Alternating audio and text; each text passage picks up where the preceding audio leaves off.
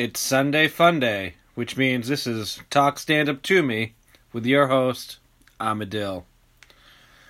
Last week I failed to put out a podcast, so I'm going to be doing, I plan on doing a second one this week on Tuesday because we're supposed to be having a bit of what they call a nor'easter, and I'm going to take that opportunity to do something I'm going to do on Tuesdays when I record, opposed to on Sundays, where I'm going to focus on comedic duos, writing partners, on-stage personalities, on-film personalities that work together, and the difference, the nuance of that, and how the different pairs end up working well or with each other, and how that all comes to be.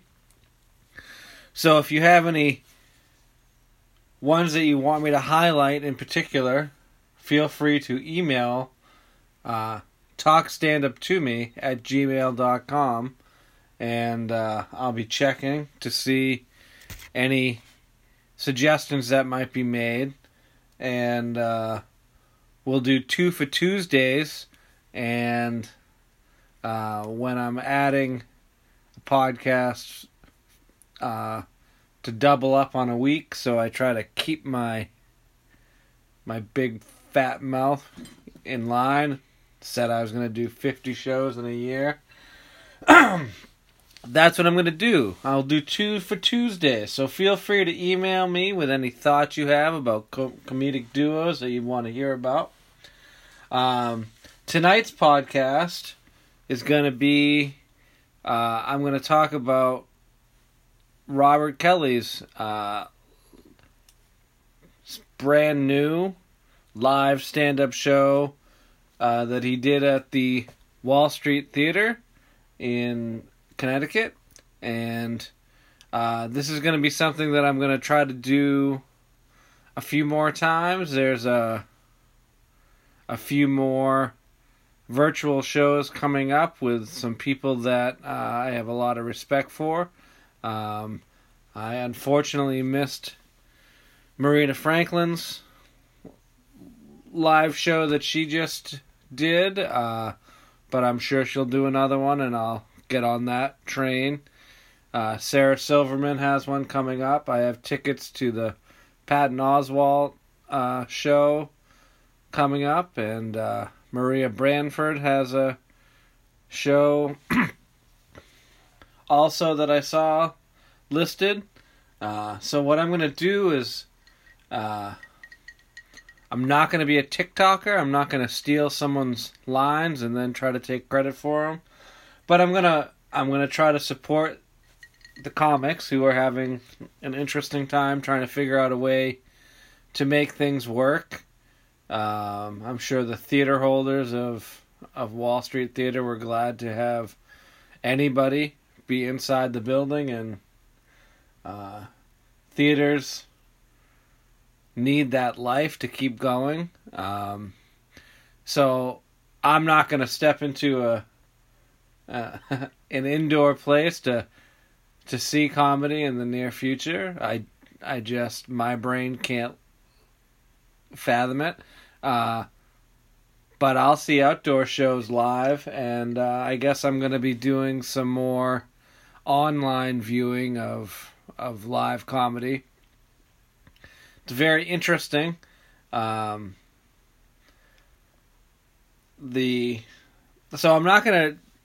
I'm gonna try to avoid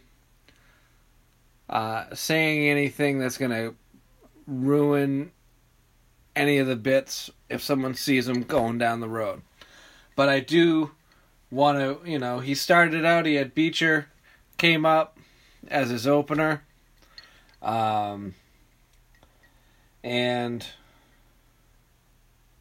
or host, I'm not exactly even sure what his title was. But anyways, he came out, and the crowd just wasn't giving anything. as the night goes on, every comic talks about how cold it is in the theater, and when you see when they go to any shots of the audience, everyone's still wearing their winter coats, even though they're indoors. It's cold in New England. They were in Connecticut, and it was probably 15 or 10 degrees last night, maybe even colder, at least here. So I'm sure there's not that much different. So very interesting. The crowd wasn't giving them much, and because of that, I feel all the comics had a bit of a hard time getting going. The opening guy, Beecher, did start out, mentioning suicide and domestic violence, and then went into his breakup. It sometimes when you're the first person up, starting with words like that make the crowd kind of tense up. They don't give you. He was saying some interesting things, but they weren't quite ready to give him the benefit of the doubt yet. They hadn't laughed yet, so they were really not giving it up for him. They weren't an easygoing crowd. Again, they're all having to wear masks, so they're not drinking while they're watching, which every stand-up club I've ever been in, a lot of people drink too much. Apparently, I have a little frog in my throat, and I perhaps I will cough a few more times. I'm going to drink a little water here. Alright, so anyways, the opening act, they weren't giving him much. He did kind of start out on a heavy foot. He did end up getting them back into it, or getting them into it with his toothbrush joke. And then he did a joke about pandering, which I appreciated, and so he did his best trying to get the crowd going, but the crowd wasn't giving up very much. And then the legend, Rich Voss, came out to do his bit, dressed like a wrestling coach. He wasn't wearing his fedora, was wearing his rings. Of course, his hat, hoodie, and shoes all matched.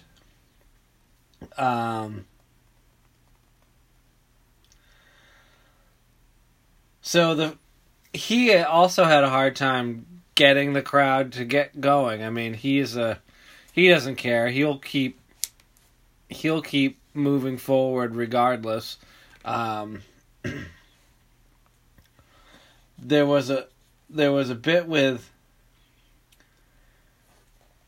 things being canceled, or being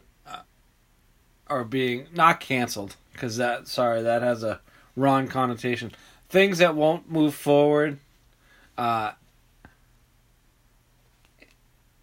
COVID, and he said a very funny line about a comedian, and then the thing that rang true to me as we're starting to hit our family's birthday season, blowing out candles on a cake. Now, I'm not going to say anything else about what he said, but that he was talking about how that was going to be no longer going to happen. And as we're heading into birthday season and getting whole cakes and cupcakes on the side so someone can blow out a candle to make a wish that I don't know if anyone's ever granted. and mine were always too inclusive to ever really know.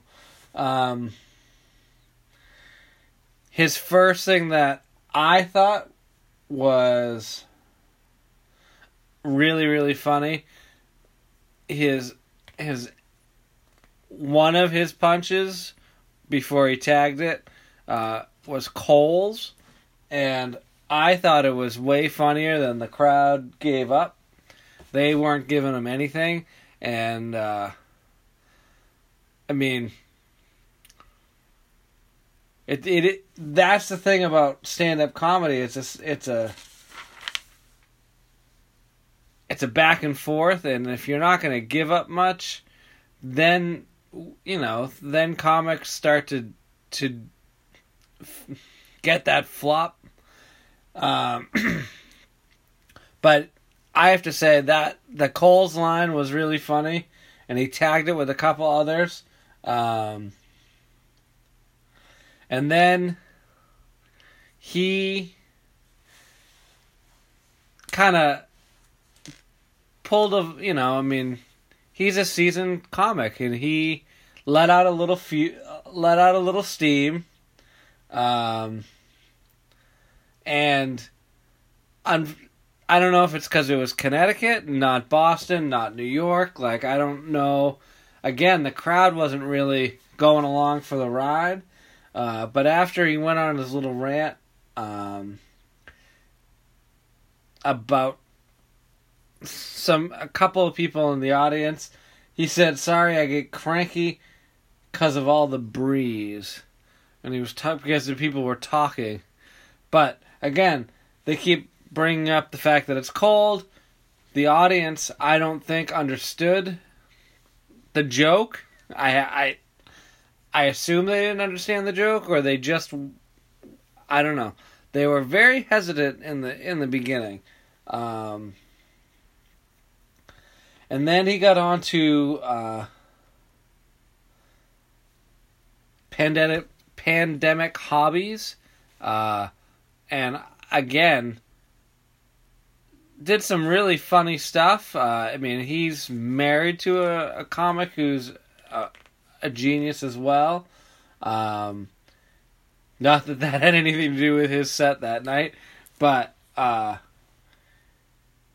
his pandemic hobbies, I thought the crowd was so quiet, and I felt like it was too bad. Like, someone needed to say to them before this all began that it's okay to laugh at things that are inappropriate, especially when you're wearing masks. They didn't do that many shots of the audience, so no one was going to be able to tell who it was that was laughing at something that might get you in trouble. I don't know what the hang-up was, except for it maybe being very cold in the place, but that would be, for me, even more reason to laugh.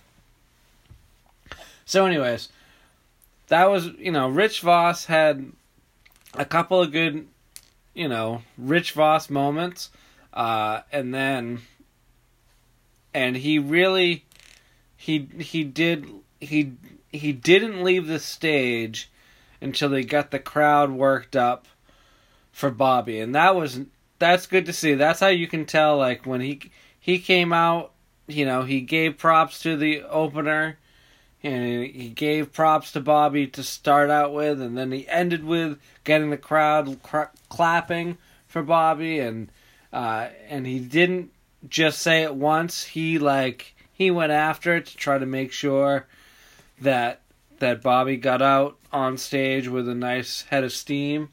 And I thought that was, again, that shows his why he calls himself the legend. Then Bobby started out, and the first thing that he said that, I mean, it wasn't necessarily funny, but the thing that rang true to me, he was talking about everything that was going on and how everything got turned upside down, and how some people are in a much better boat, and how he was in his dinghy, and when he said dinghy, it was really, spot on. You'll see it when you watch it. That hits. And then, again, the crowd wasn't being... I mean, if I knew a stand-up special was being taped, I'm gonna be clapping, I'm gonna be laughing, I'm gonna be whoa-hoing, I'm gonna be trying to have a good time because I want to have a good time. That's why I want to go see comedy. So I was a little surprised. He really had to kind of try to get them warmed up. And then when I think he really started to get them is he did a bit about people save the date. And it's a much larger bit about people's weddings and the save the date, and I thought he was really getting into a rhythm. But again, the crowd was very, very quiet. And apparently, if you were there, it was very, very cold in the theater. They didn't turn on the heat. So he takes this moment, after taking these people on this nice ride, which I thought was very funny, to address the awkwardness of the fact that it's cold, people are wearing masks, he can't tell if anyone's laughing or smiling, and that it's been a while since he's been doing it. And he started doing a bit of crowd work. And that really started to loosen the crowd up a little bit. They started going along for the ride. And it was really, really, really funny. I have to admit that I listen to him weekly on his podcast, and I enjoyed the ride that he took to getting to talk about his biggest fear, and I'm not going to talk about how he gets to the line, a light jog, that he was going to be defeated by a light jog. I'm not going to ruin the joke, but when he said those words together out loud, brilliant, so funny. I LOL'd for sure. And then he went into a common, because he is a survivor, he talks about how, unfortunately, the one thing that he hasn't been able to let go of is the one thing that all of us need is food. I can quit a whole bunch of different things, and he goes through and he makes some poignant and funny observations about what he has gone through and what he's done, but then talks about how, when people celebrate, they don't bring out those things, they bring out cupcakes or something else. And so he goes into his, because now he's on, I don't remember which fat he says he's on. I think it might be fat number 8. Bobby has just like most of us as you get older, has been a few shapes. And some of them have been very, very fit. And he's not in one of those moments at this time. And so he addresses that. And he addresses it again when he talks about going to Busch Gardens with his family, and he was annoyed that they didn't that he didn't exactly understand what Busch Gardens was, being an amusement park and not a garden. And I really enjoyed the trip he took you on, and then he gets into how his mind works, and he gets to the point where he's picturing a foster dad, and that whole setup and delivery is amazing. And then he talks about going on a different adventure, which, as a fan of Bobby's, I knew the story because he injured himself during the story, so in real time he would talk about the injury that he had. But it's about snow tubing, and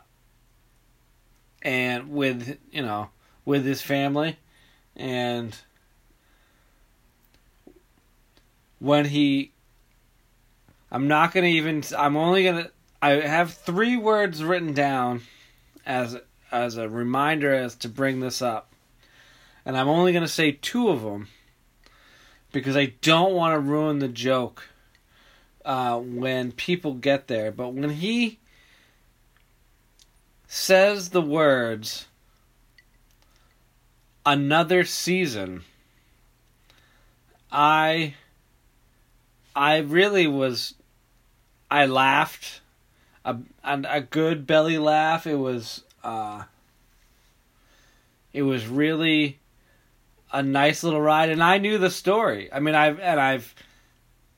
but when he hit it with that, that's where I was hoping for a bit more. I mean, again, I was laughing, and he's the one mic'd. The audience isn't mic'd. I don't know that they've quite figured out how to mic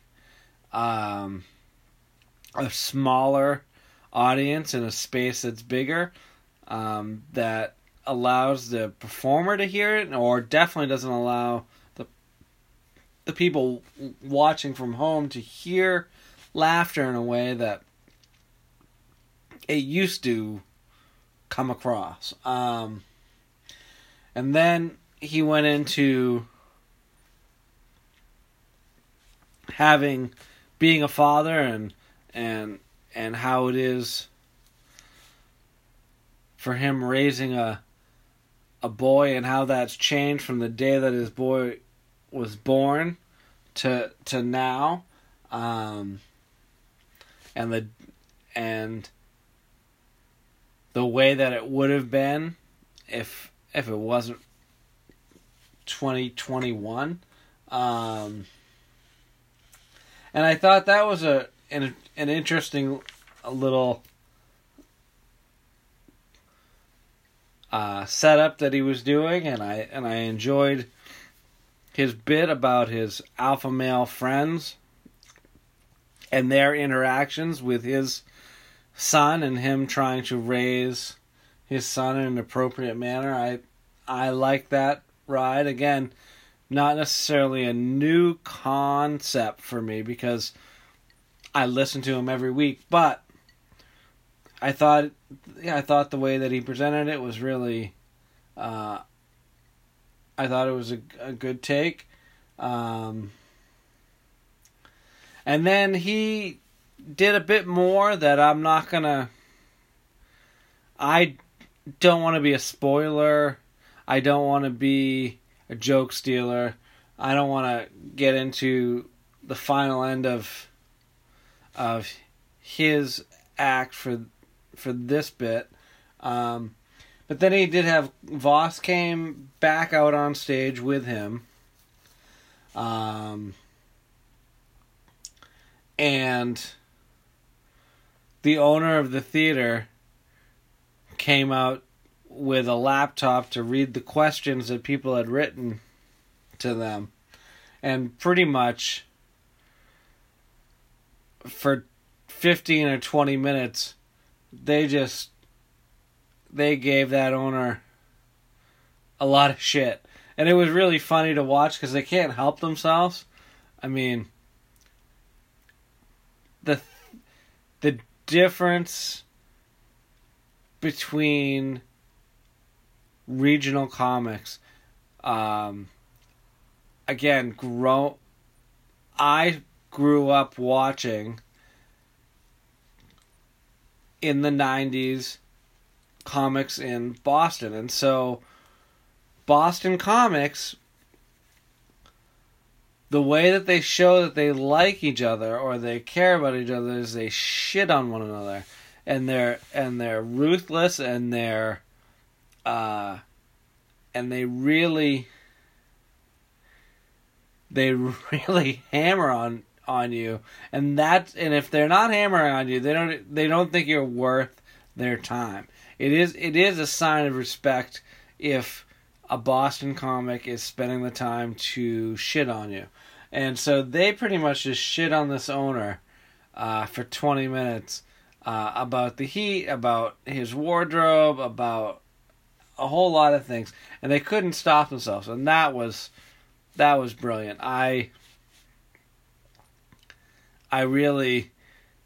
liked watching the two of them, because once they were on stage together, they didn't need the audience. They could just bounce off of each other, and so they could be the sounding board. So that was funny to watch. And then I shout out to my to Chippa.